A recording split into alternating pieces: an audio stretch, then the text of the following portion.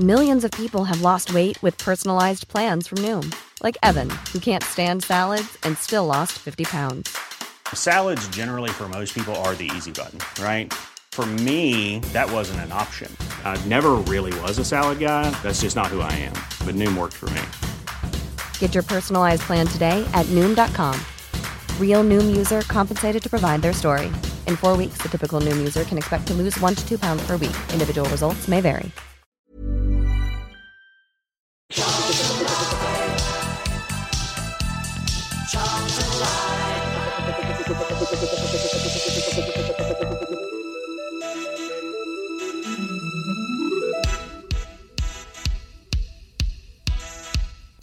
Well, good evening, everybody, and welcome to Cheltenham Live. This is the big match preview. It's the final big match preview of the 22-23 campaign. I hope you guys are all well. My name is Louis Mendes on this week's show, as well as, of course, we're going to head to Sunday's trip over to Cheltenham for the last game of the season. We'll also try and make head or tail of the takeover nonsense that's been going on over the last few days. We're going to hear an update from Peter Story. Try and work out what we think might be going on. So to join me to do that, first up, top right, Mr. Nathan Miller. How you doing, Nate?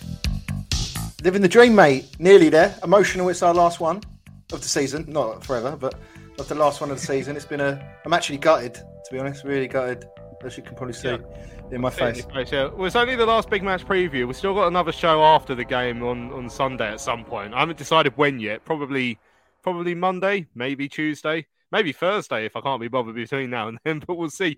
Also joining us, bottom right, the First Lady of Cheltenham Live, Sue Gallop. How you doing, Sue? All good, thanks, Louis. Yeah, a bit confused.com at the minute, but we'll be unpicking it.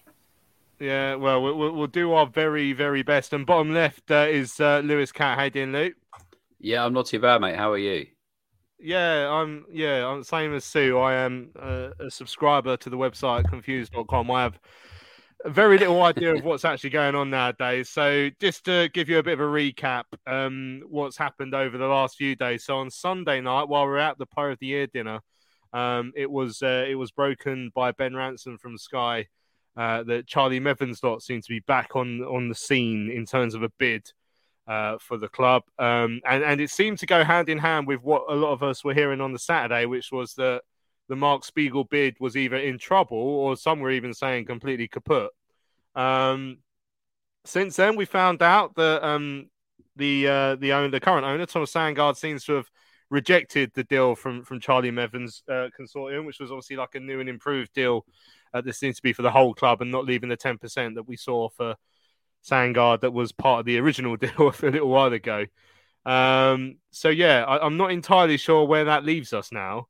A lot of us have been hoping for some sort of clarification from the club, and I will play you in the next few seconds this video from the CEO, Peter Story, where he speaks for 6 minutes. I'm not saying he gives us a great deal of clarification, though, but I'll let you guys make up your mind for that.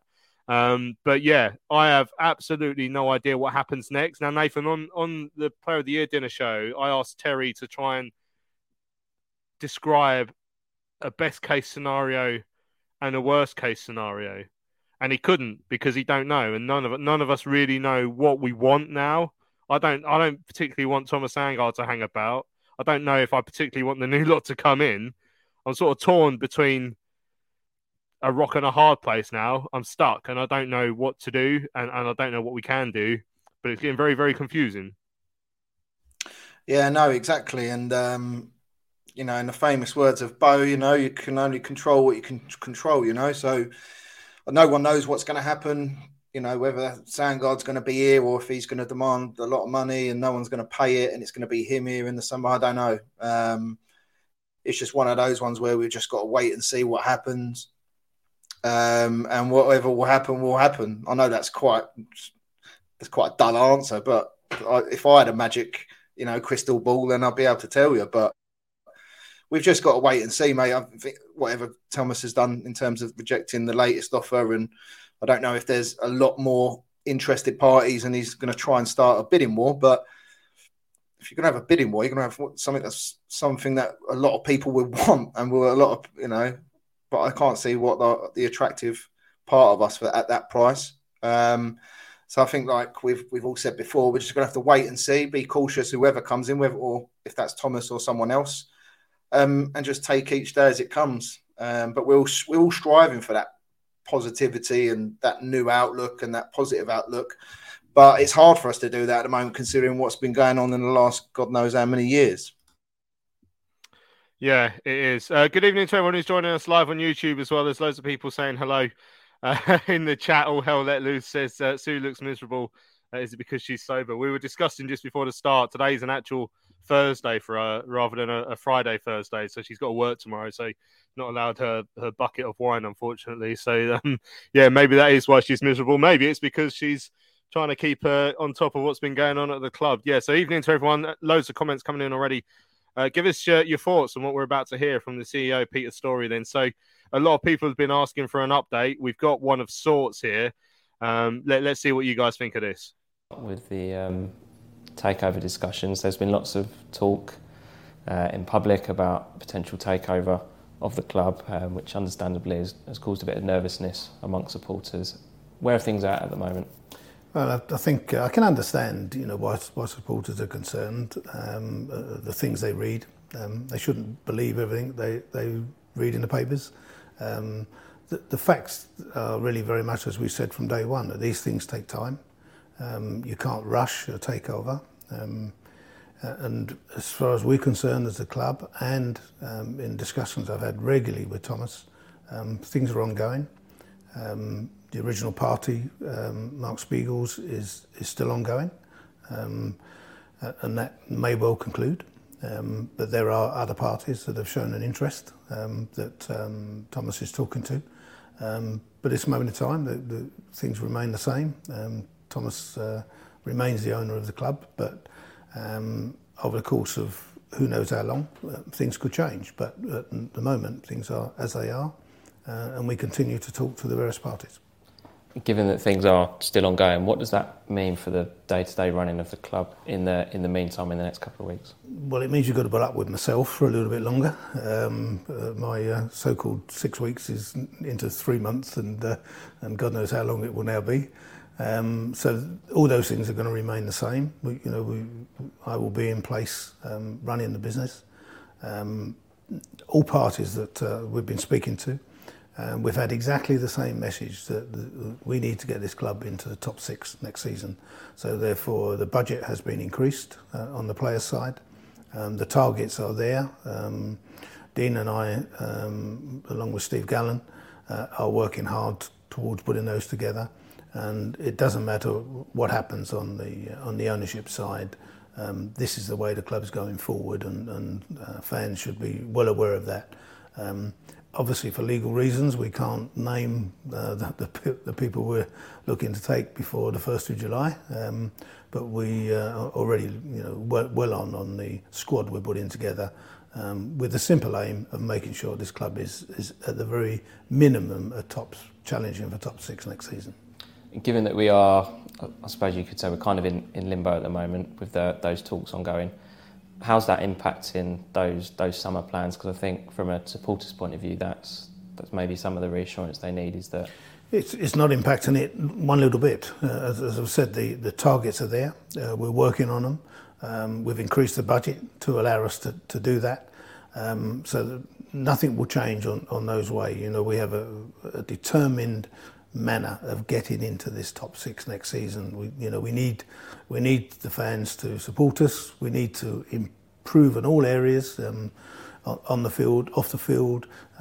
We need more people coming watching the game, which we hope, with success and get off to a winning start next season, that will happen and fans will come on. But be assured, we will be bringing in new players. We're working at the moment on contracts of the players that we want to retain, and obviously those that we don't want to retain will be announced, once the season ends. And how's that working? You say that the budget's been increased for next season. How's that working with Thomas and potential? Exactly the same. Those discussions about the budget have been exactly the same. Effectively, the budget for next season has been agreed. And therefore that incorporates the increase in players' costs, so we can bring in the players we want to bring in next season to strengthen what has already been a good finish to the season. I think people have seen a big improvement in the team over the last couple of months. I think they've seen the full influence of Dean now, how well he works and what he's trying to put together. And obviously our role now is to enhance that next season, replace the players that are at a contract that we're going to do so, and just make the team stronger and stronger to challenge next year. On the pitch, like you say, it has been a better second half of the season since Dean's come in. A lot of our better players have quite often been the younger ones, some of which have come through the academy here as well. Some fans are a bit worried that we may lose some of those in the summer. Is that something they should expect? No, I think it's fantastic for the club to see those players. I think the last game there were 6, I think, academy lads in the squad of 16, if my maths were right, and that's fantastic for the club going forward. If you look at the other under 21s, and 18-year-old lads, there's a real chain coming through now of very, very good prospects for the future. Will we sell players? No, that is not the intention of the club to do so. We want to keep our best players to challenge for the top 6. Look, it's like anything in football. If someone comes in for an absolutely ridiculous offer for a player, and it would have to be a ridiculous offer, then obviously we would have to look at it. But the intention is, no, we're building the squad, not selling the squad. Just lastly, Peter, despite the nervousness that fans do have at the moment, which stems from the ongoing talks, they have supported us really, really well this season. So what is your message to them? Well, I think mainly my message is that we are, at the club here, we're all very positive. We're looking forward to next season already. I can fully understand that it's been a difficult season for supporters, but I hope they will look at the last few months and look at how strongly the team has finished. The club have made their moves already in appointing Dean Holden and contracts for new players. We've enhanced Dean's coaching staff as well going forward. So all those are positive moves, I think, that the fans should look at. And I hope that they will support us next season. Our aim is a real simple one. No matter who owns this club, it is for a top 6 finish. That has already been approved by everybody that's had discussions with the club. My aim now is to try and produce that for you, the fans, and for the club. There we go then. That's the CEO, Peter Storey. Sue, what did you make of his chat there? That felt like it went on forever. I think it's strange. He said a lot without really saying anything. When you're listening to talking about the budget's increased, where is that money coming from? We've already been told that the club is hemorrhaging nearly £1 million a month, is it? Something close to that. So where is this extra money coming from? As we've already said, probably not coming from season ticket sales.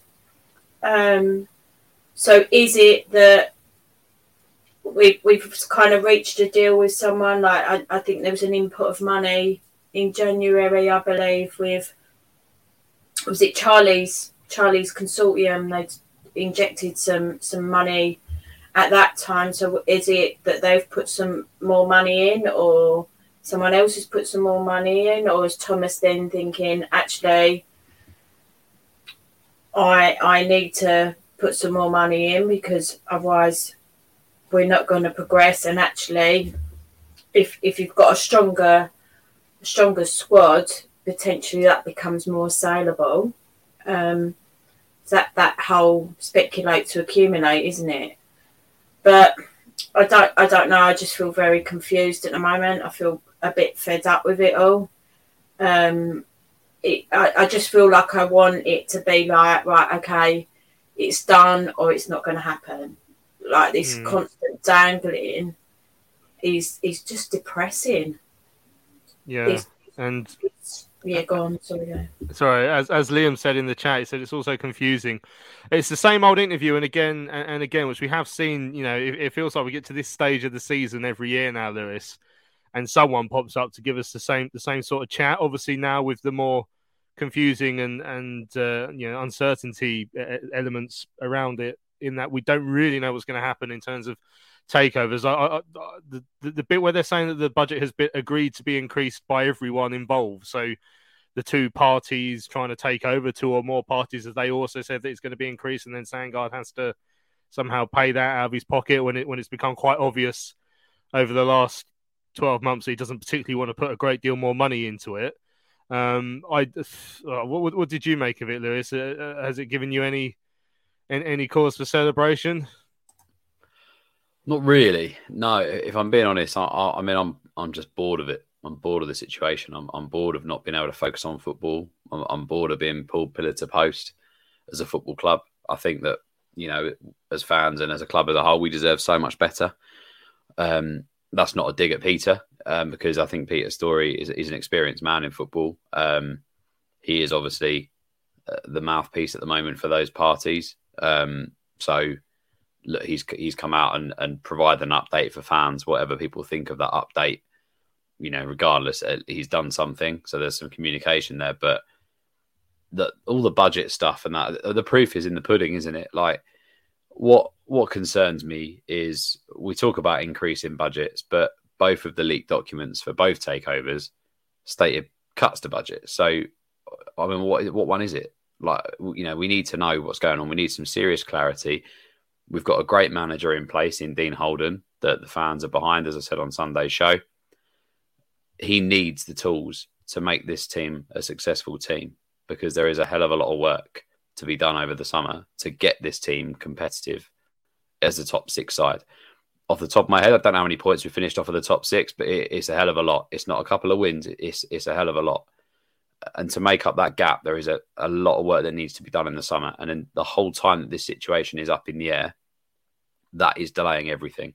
I can't see how budgets can be agreed between two parties involved, because as you say, if using Mark Spiegel as an example, if Mark comes in and his budget for the summer is however much, and we go and spend that to push for the top six, if that falls through, is Thomas paying the same? I don't know. I don't know how that sort of thing would be agreed. We need clarity and we need security as a football club. Stability is something that we've lacked at Charlton for far too long. This is a huge football club with huge potential, with an amazing fan base, a great caption area for young talent to come and play, an amazing academy. It has everything that you need. There's a bit of red tape around the assets, of course. That's a red flag. But the sooner we can get somebody in place that wants to take this football club in the right direction and give the manager the tools to do so, and the more that we can come on this show and talk about the football and not about, oh, what's happened this week is after another 2.5 million. Oh, what's happened this week? That sale's fallen through. That sale's fallen through. You know, it's so frustrating for me. I'm so bored of it just being around ownership debacles. You know, this is a football club that needs stability, and I am absolutely sick to death of it being taken the mick out of every single season. Yeah, and by numerous different parties who want to get their claws involved, as well as obviously the current incumbents as well. Freeman says there have been some good signs, but coincidentally we have played teams lower in the table. We don't need to big anything up, in my opinion. Dan says he says the team has ended strongly, but we have got battered by Ipswich and lost to Morecambe. You know, I did in one of my takeaways a few weeks ago after one of the wins or after one of the defeats, a reminder that pretty much every team we've beaten in the last, however 10 games or so, I think we've won 5 out of the last 10 or 11 or something like that. You know, they're all bottom half teams, so you can't get too carried away with what we've seen so far, Nathan.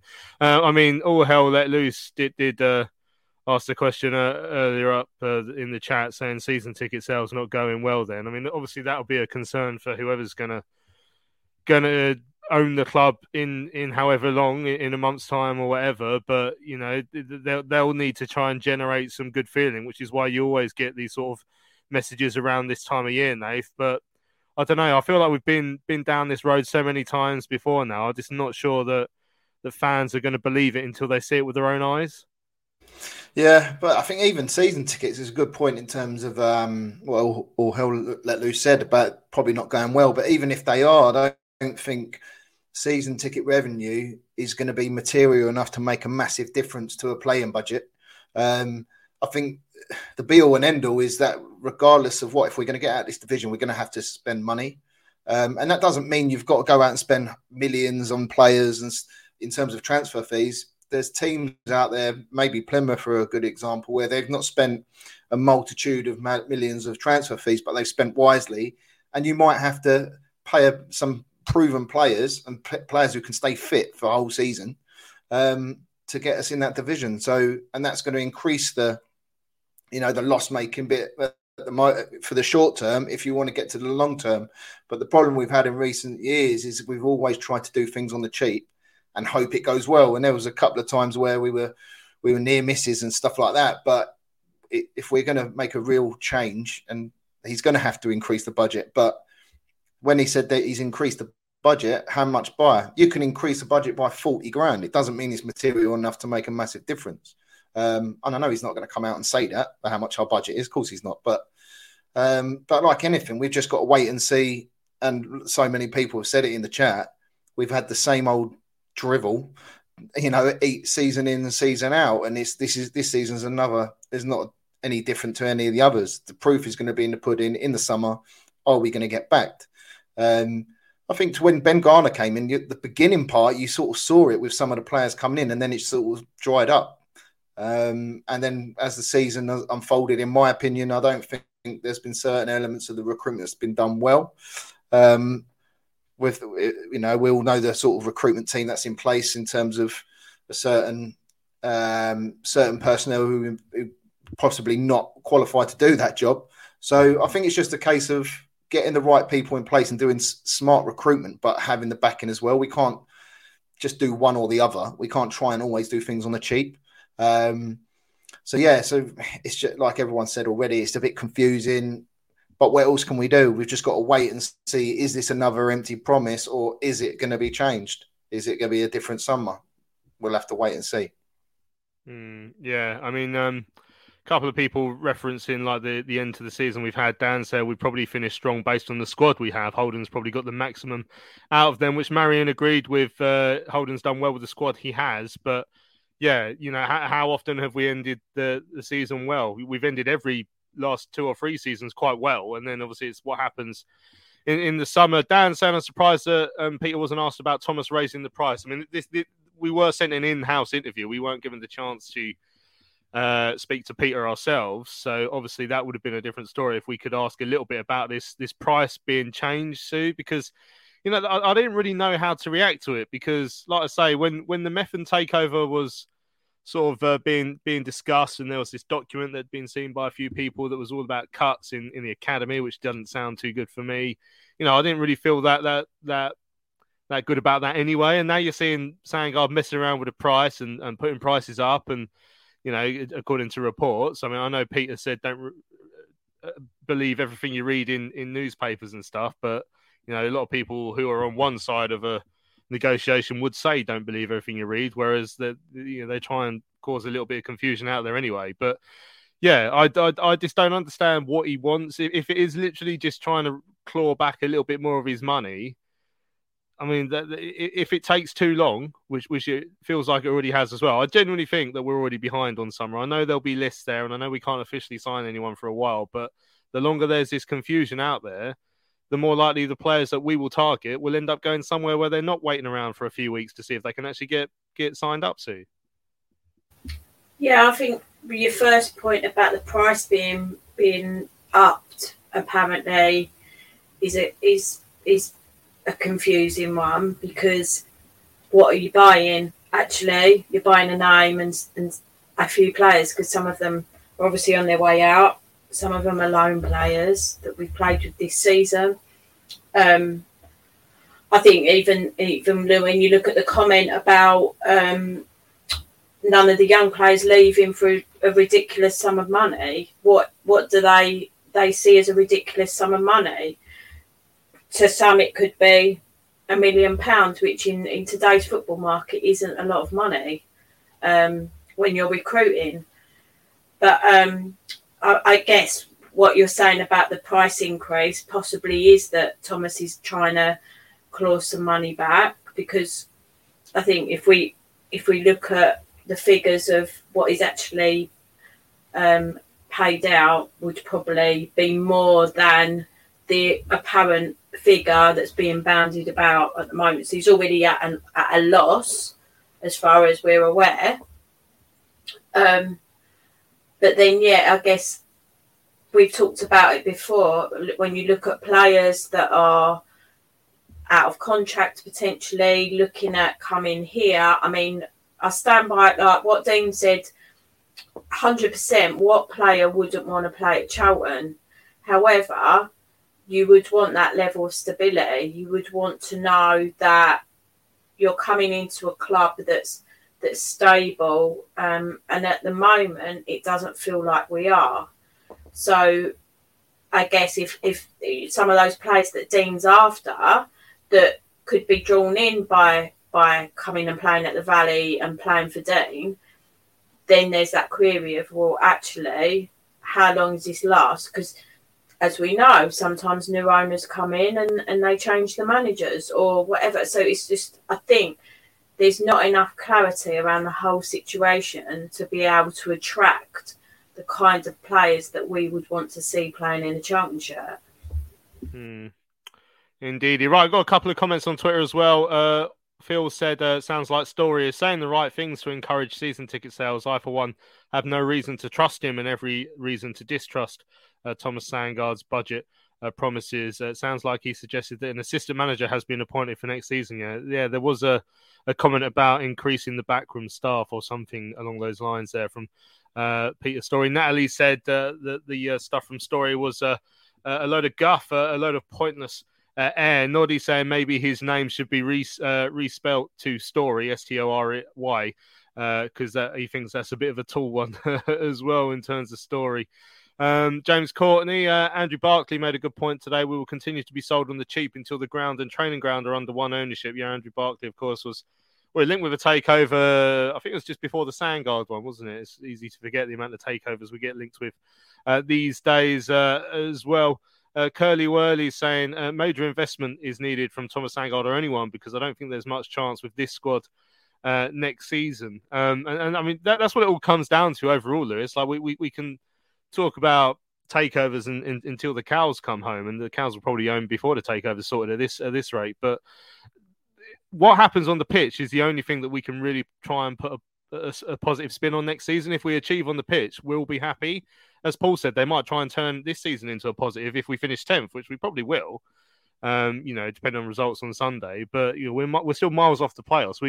I'd be very surprised if any fans get too caught up in us finishing 10th and thinking that means we're not far off, because anyone who's seen this season will see that we are miles off, and this needs to be sorted, the takeover nonsense, so we can actually have a proper go at sorting the squad.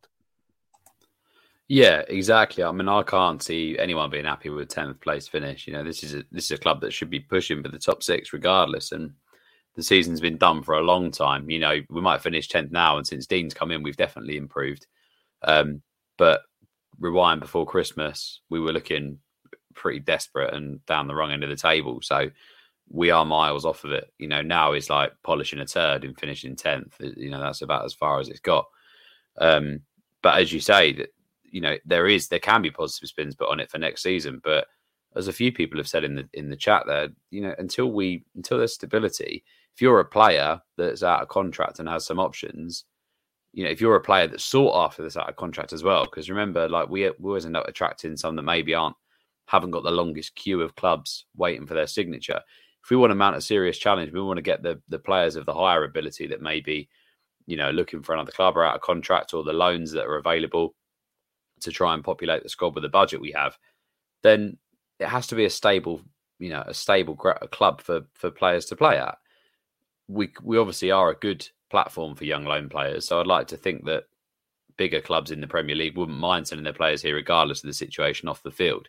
But we have seen it before where off the field situations have affected loan players like Conor Gallagher and stuff. So there's an element of the stability being the most crucial thing. We could have this instability and go into next season and win the playoffs. And of course, that would distract some of the light. But ultimately, we're still in a lot of trouble with this. We need an owner in place that's in it for the long haul.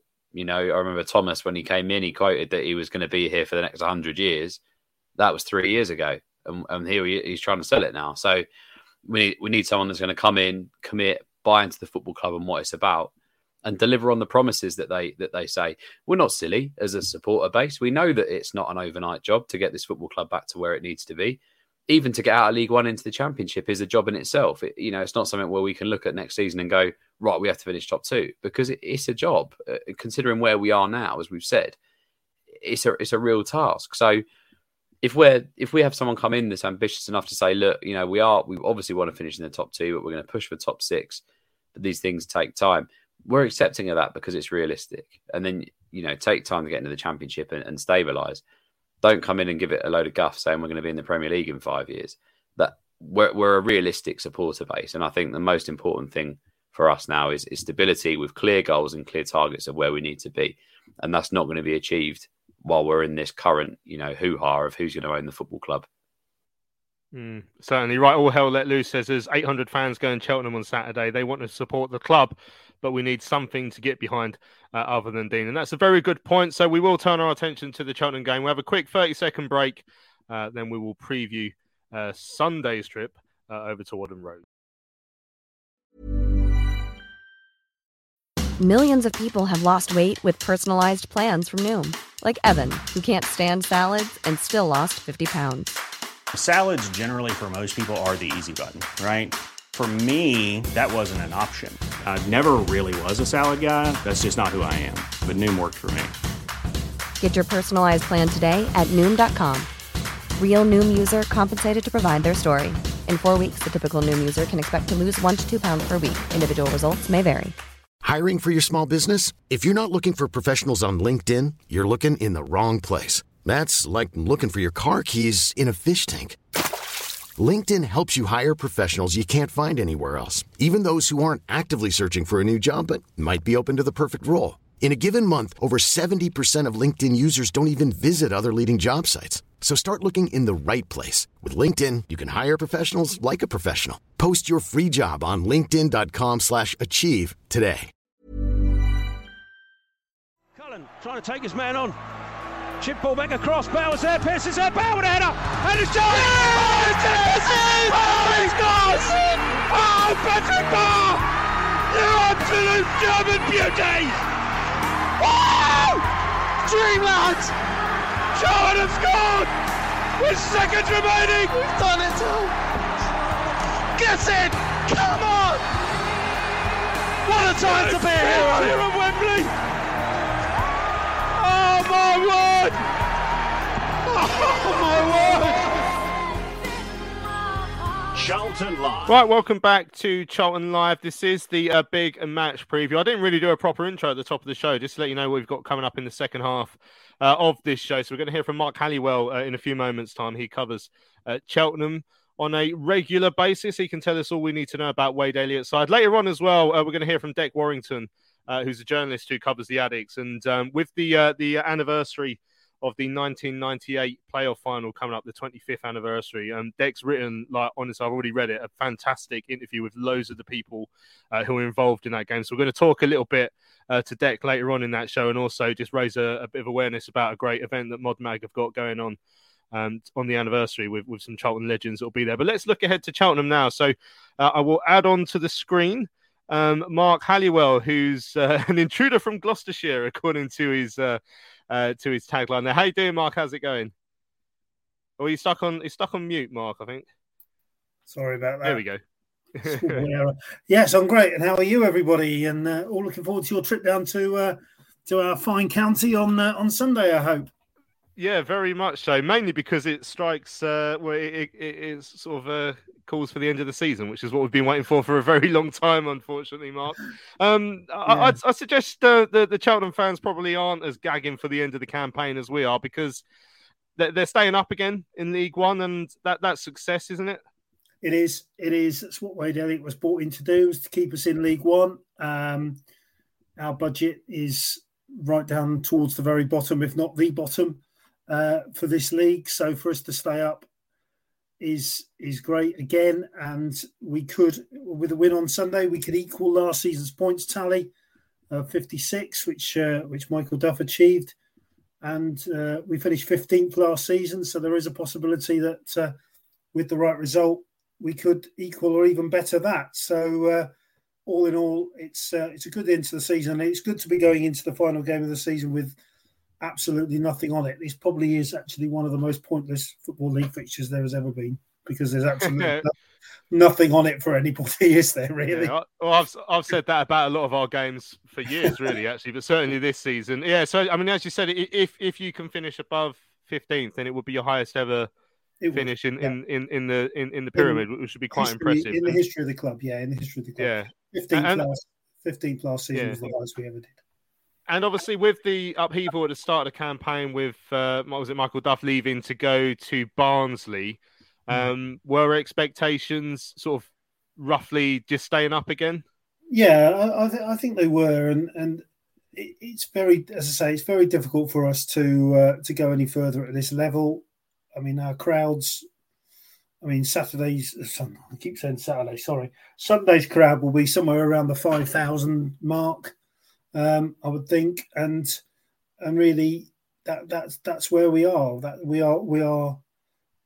Our supporters hate people saying it, but I'm going to say it again. We are a small club at this level, and it's very difficult for us to compete with some of the clubs in this division and some of the money that's being paid at this level. I mean, so if we stay up, then it's a great season for us, and hopefully, the longer we stay in this division, the more we'll sort of be able to compete, and the more we'll sort of become stabilised in it. So we've been in this league now for 6 seasons only ever. So next season will be the 7th season that we've ever had in League One in 136 years. So that sort of tells you what an achievement it is for this club to be playing at the level we're playing at.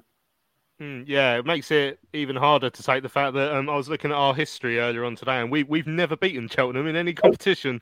I think it's 4 meetings altogether so far. Right. So last season you didn't quite do the double over. No, we didn't.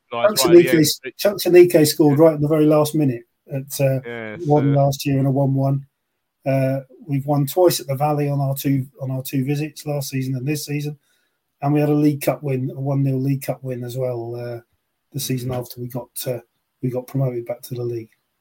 Yeah, so not a happy hunting ground for us. All hell let loose. Asked the question I wanted to ask next. So he says, where will Gravesend-born Alfie May be playing next season? So it's another. It's 21 goals this season for Alfie in all competitions. I mean, he's a name that gets bandied around quite a bit by Charlton fans when people are looking at players we would like to buy. I mean, can you see him still being at Wooden Road next year? No, no, I can't. And there's all these supporters saying, "Oh, give him a new contract, double his wages, and all this sort of thing." But not quite as easy as that, is it? Really? Well, to put it into some sort of perspective, he scored 42 goals in the last 2 seasons in the league, 23 last season, 19 this. Only Alexander Mitrovic has scored more in the top 4 tiers. That's as many as Harry Kane has scored in the last 2 seasons. And this is in a team that's finished in the bottom half of League One. So that just puts into perspective where we are with Alfie, really. Do I think he'll go? Yes. How much money do I think we'll get? How much money do you think? I think if there's a club out there willing to pay 500 grand for him, I think you'll probably get him. He's got another year on his contract. He's got a year's option after that, but that's not really. But he's 30 years old, or he will be in August when the new season starts. And I think it's the stage now that if he doesn't make the move now or doesn't get a move now, it's not going to happen for him, I don't think. This is strike while the iron's hot, I think is the phrase, that his stock's at the highest it's probably ever going to be. So if there's somebody out there like yourselves, I can see it being a club like yourselves in that sort of next echelon up in League One. somebody like yourselves or Portsmouth or Sheffield Wednesday, if they don't go up, or Derby, one of those sorts of clubs, in my opinion, should come and buy him. That I mean, I don't want him to go. No Cheltenham fan wants him to go, but I think we've got to be realistic and say that we could. Charlie Kirk and 200k for Cheltenham don't play with wingers, so I don't think Charlie Kirk. You can take it. You can take him to do anything you want, mate. If there's any handiwork that he's doing around the place, but yeah, I run out of milk saying Charlie Kirk and 200k, and we won't do a live negotiation, but all hell let loose is offering McGrandles now as well. So just finally, Mark, so you've won 2 of the last 3. It was a succession of a few draws between that and the odd defeat. I mean, you've done enough to stay up. How do you see Saturday's game going then with nothing on it? Be nice to go out on a high, really. Be nice for Cheltenham to go out on a high. I think it'd be a bit. We can have a party really at Wadden on Sunday because there's nothing on the game, and our nearest closest rivals have had an absolute shocker of a season, and they're going back down to League Two again. So, and that was very nice to actually clinch our safety in that game against them a couple of weeks ago, and then. But we've had 2 shock. We had one shock of the game at Oxford. Oh my goodness me, we were so terrible in losing that game 4-0. And then Saturday at Wycombe, we were absolutely excellent and won the game 3-0 very, very comfortably. So, which Cheltenham turns up? Is it the Oxford Cheltenham or the Wycombe Cheltenham? Let's hope it's the Wycombe one. And I think it could be Alfie May's last game for us. So let's hope he can go out on a high and get himself to 20 goals, and we can get the points. After all, as you say, you've never beaten us, have you? No, exactly. Excellent stuff. Well, I run out of milk as Upty's offer. He says now he'll offer Kirk plus our physio plus Martin Sandgaard and 2 Bargy burgers. I'd take just the 2 Bargy burgers for him, which are very good at Cheltenham. Well, Forest Green wouldn't take that offer, would they? Because Bargy burgers. No, there's no meat in them actually. They are literally just onion bargies. So they're. No, well, there you are. They would take them. Right, you'd be fine. Yeah. Yeah, Mark, thanks for your time. I'll see you on Sunday, bright and early, isn't it? Midday kickoff. Noon kickoff. Yes, and we'll see you. Hopefully not for your annual 3 points, but we'll see you on Sunday. Cheers, Mark. No problem. Thanks for having me. No problem. Cheers. Bye. There you go. That's Cheltenham commentator Mark Halliwell. So before we bring Deck in, we probably should look ahead to the game ourselves, Nath. We put a few things that had gone wrong right against Port Vale on Saturday. Obviously, we needed to react to the Morecambe game. We're not going to hear from Dean Holden this evening. He's not doing his presser until tomorrow. But it would be nice to finally get one over on Cheltenham Town. Our arch rivals. That's who we're competing with these days. We've never beaten them, and I don't know. I feel like for my sanity, I need us to end on a bit of a high, and an away win would be nice. Yeah, I think so. If we both said, there's nothing really riding on the game. It'd be interesting to see how many players are in the squad tomorrow, to see if it is the time for Dean to. Because I assume is he telling the players on tomorrow who's staying and who's going? Is it tomorrow he's doing that? But yeah, he said on the Player of the Year dinner podcast it'll be Friday. Yeah. Yeah, so I would imagine if there's certain players that ain't in the squad, maybe they've got a knock, I don't know, but I would be looking at that squad quite in depth to see who's in there and who isn't. But yeah, I just think Dean's already touched on it in previous pressers, where I just think we need to finish on a positive note. It's not been a great season. We all know that. We're not going to beat around the bush on that in terms of that. But I think try and get a win. Yeah, we've not beaten Cheltenham, but we'll have another chance next year to do that. So I just think mainly it's just to try and go into the summer with a little bit of positivity, just to keep us ticking over until the Welling game, which I'm buzzing about already, and it's 2 months away. So yeah, it'll be interesting. That's what I'm going to be looking at on Sunday, is who's in that squad and who isn't. Yeah, that will be fascinating, actually, because as you say, Dean Holden told us on the Player of the Year dinner podcast that he's going to start to speak to the players and inform them about their future Friday morning, so tomorrow morning for those of you watching live. So yeah, whoever sort of shirks a few challenges on Sunday, you probably have an idea of what they've been told by Dean Holden.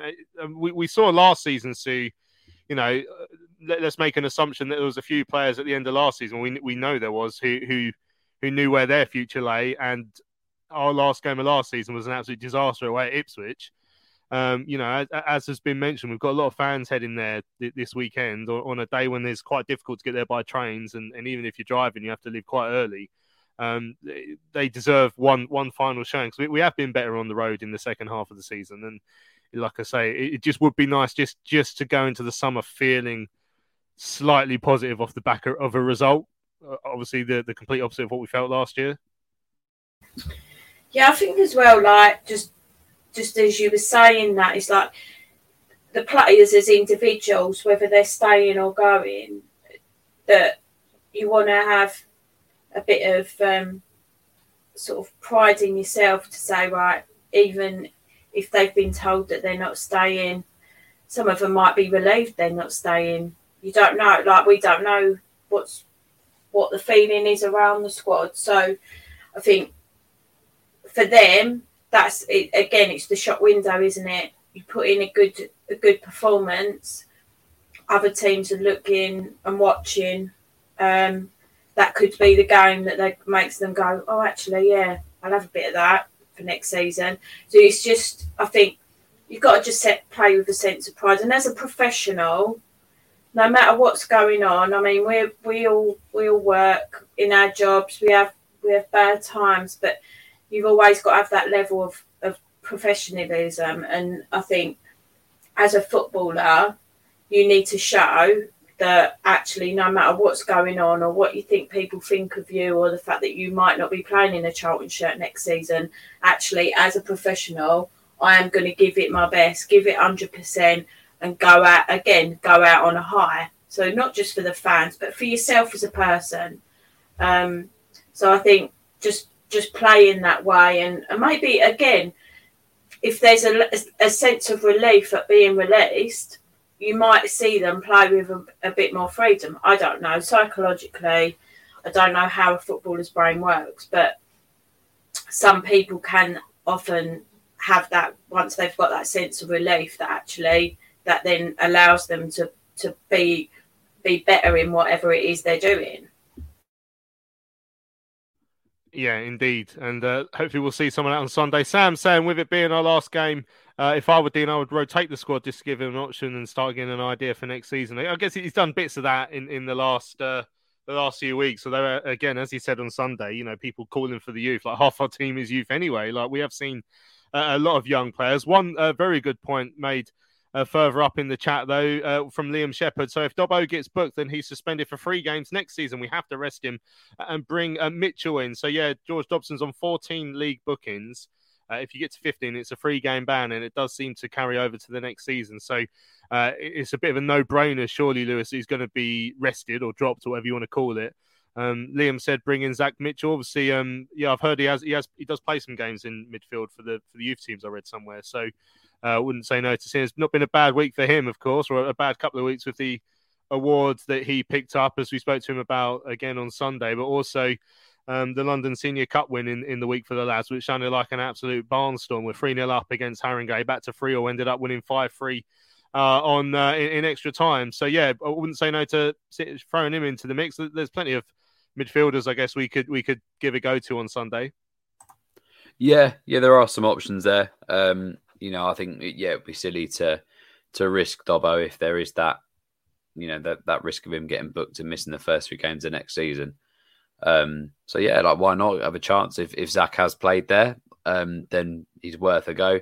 Obviously, Aaron Henry's been mentioned about quite recently as well, about getting him in there. I suppose you've got Payne, who can play in the middle, not so much defensively, but if you were to put Henry there, Albie obviously, Scott Fraser. So we've got the options, haven't we? So yeah, it'd be interesting to see how we line up. Obviously, nothing to play for at all, is there?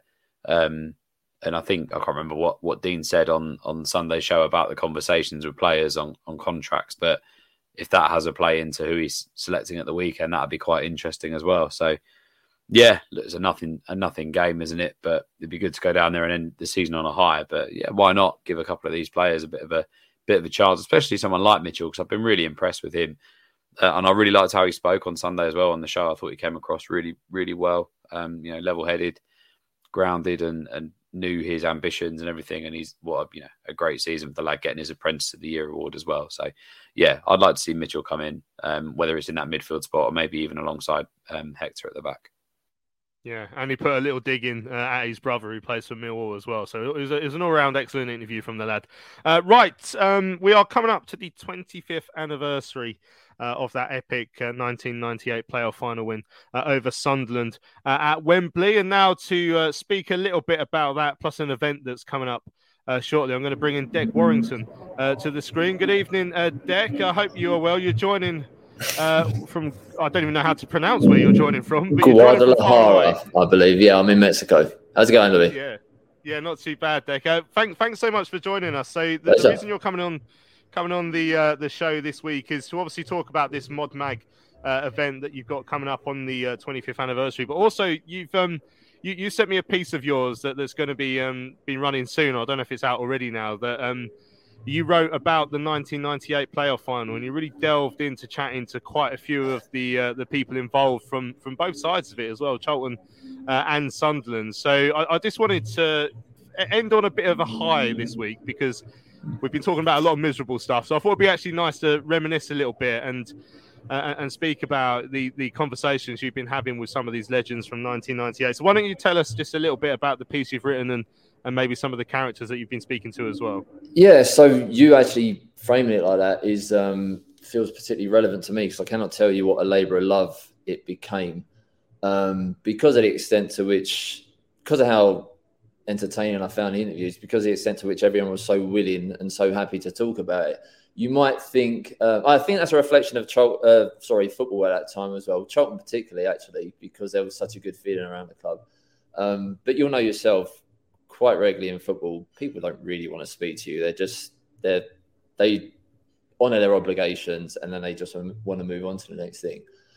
On this occasion, everyone wanted to revisit it, even those in Sunderland, which really surprised me. And another thing that really surprised me about it, I mean, I guess perhaps inevitably, anyone who would look, certainly from a Cheltenham perspective, but from a neutral perspective, would reflect on that as a Cheltenham story, because Cheltenham won. There's the ADDICKS thing, the Clive Mendonca thing, and it was the making of Cheltenham for a period, let's face it. But actually, by the time I finished speaking to everyone, I realised it's every bit as much a Sunderland story. It gave them a chance to hit the reset button. Which is a great demonstration of the characters they had there. Again, how football was at that time, that things didn't fall apart and they actually regrouped after it and came back together. And I don't want to give too much away. The piece isn't out yet. There's going to be 2,500 word featuring 442, which I believe actually hits the shelves on the 25th, which is the anniversary. But the piece you're referring to is it's an oral history. It was 14,000 words or so when I sent it in. That's going to be printed in a blizzard, and that's going to be out in the first week of June. So if you go and look through that, it starts off very Cheltenham heavily, which sets a scene. But by the end of it, the oral history shows how Cheltenham kind of moved on, and then Sunderland, they have to rebuild, and the character they had there to redo that and respond in a way they did is so impressive, but particularly the nuance and everything that was involved in it. Just, yeah, really enjoyed it, mate. It was, so both managers, Alan Curbishley, Peter Reid, and as we now know from Cheltenham TV, there was a time we all thought Curbs could be pretty dull, which it transpires was an occupational hazard, because he's actually very funny, very charming. Peter Reid, I mean, that must have been one of his hardest days as a manager, but gave me plenty of time there. I've got no previous relationship. Both captains, Mark Kinsella, Kevin Ball. Kevin Ball gave me loads of time. Danny Mills, Mark Kinsella, Clive Mendonca, and Niall Quinn. Now, I should be thanking both Ollie Groom and Keith Peacock for helping me get in touch with Clive Mendonca, because, as you probably know, Clive does not want to do any publicity now. He's just a private man, likes to live his own life. I had to get Keith Peacock, had to try a couple of times for me to actually get him to agree to do the interview. And at the very start of it, he insisted this was going to be his last ever interview. And he wasn't being hostile at all. And he was exactly like Ollie said. Ollie said once he warms up, he'll relish talking about it. And he did relish talking about it. And that was an absolute pleasure. And Niall Quinn and Kevin Ball were great as well. And they gave me every bit as much time as as Clive did. And I think the way Sunderland responded as they did owes a lot to those two and the leadership and the influence they had on Sunderland. Yeah, and as Paul Davenport points out, they did go up the next season, which not only shows the togetherness, it probably did lessen the blow in the throes of time. I mean, is there something you learned about that day which you didn't know before? Because, I mean, you talk about the 14,000 word piece, and I remember you mailed it over so I could have a look, and I said, I'll have a quick read tonight. And you said you're going to be up for hours, but I started reading it and I couldn't put it down because I felt like there were so many little stories from, as I say, both sides of the divide that were really fascinating stuff I hadn't really heard about that day before.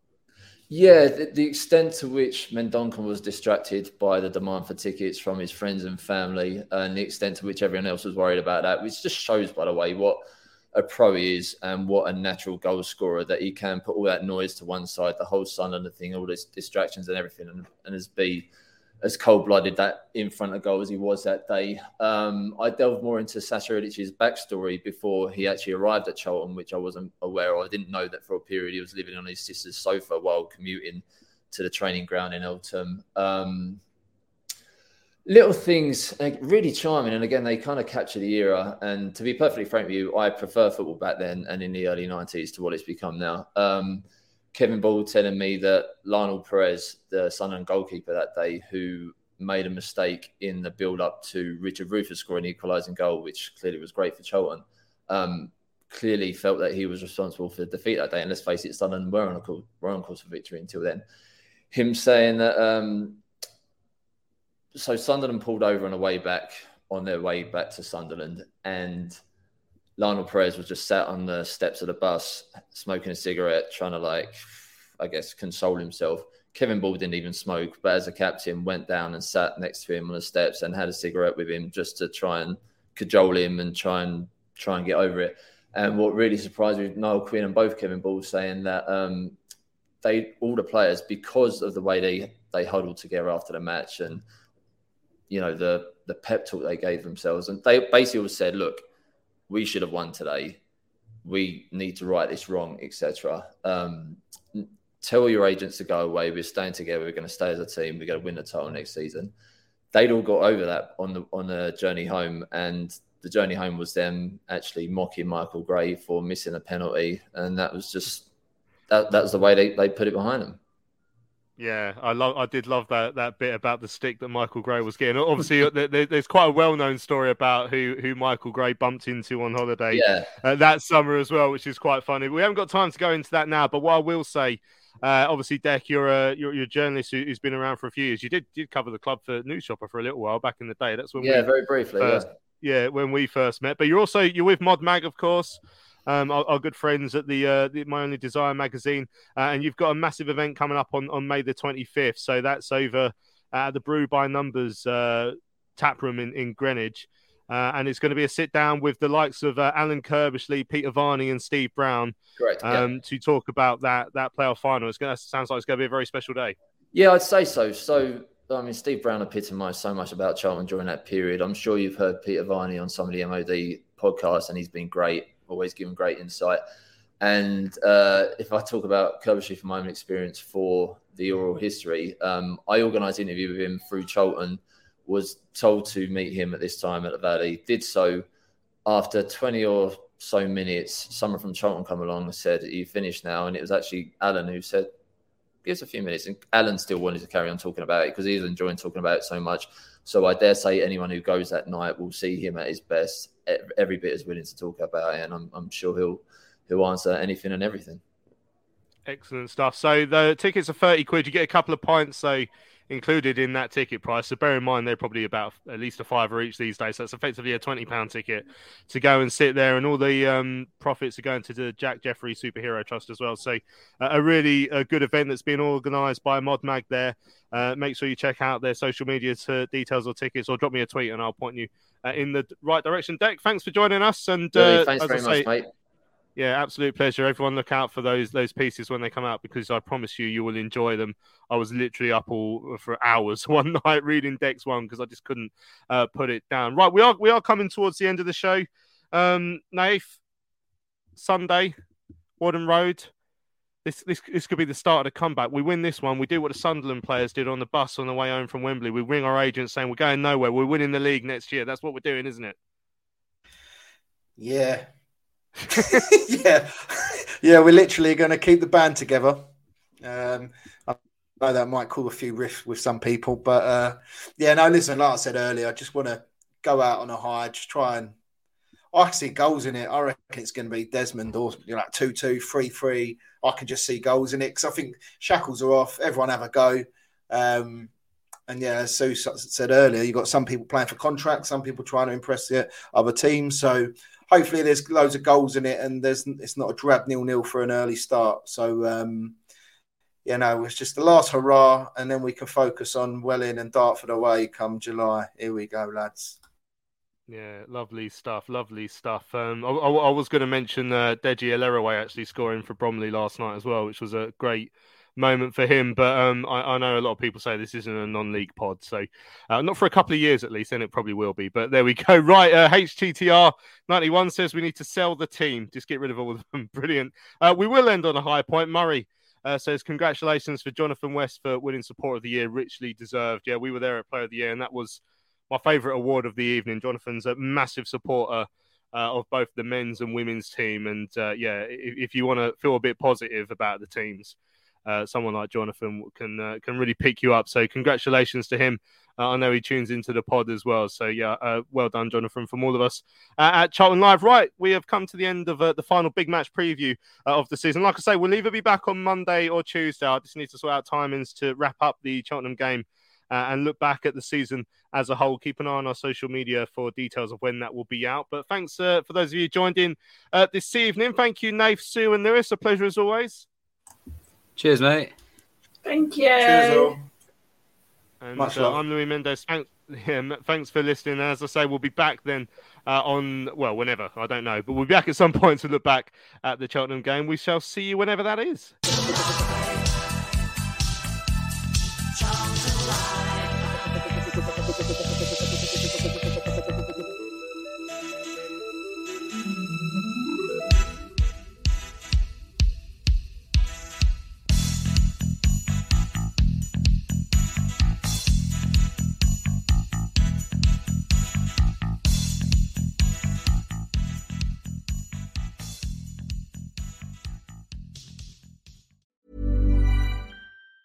Hi, I'm Daniel, founder of Pretty Litter. Did you know cats tend to hide symptoms of sickness and pain? I learned this the hard way after losing my cat, Gingy. So I created Pretty Litter, a health monitoring litter that helps detect early signs of illness by changing colors, saving you money and potentially your cat's life. Pretty Litter is veterinarian developed, and it's the easiest way to keep tabs on your fur baby's health right at home. Go to prettylitter.com and use code ACAST for 20% off your first order and a free cat toy. Terms and conditions apply. See site for details.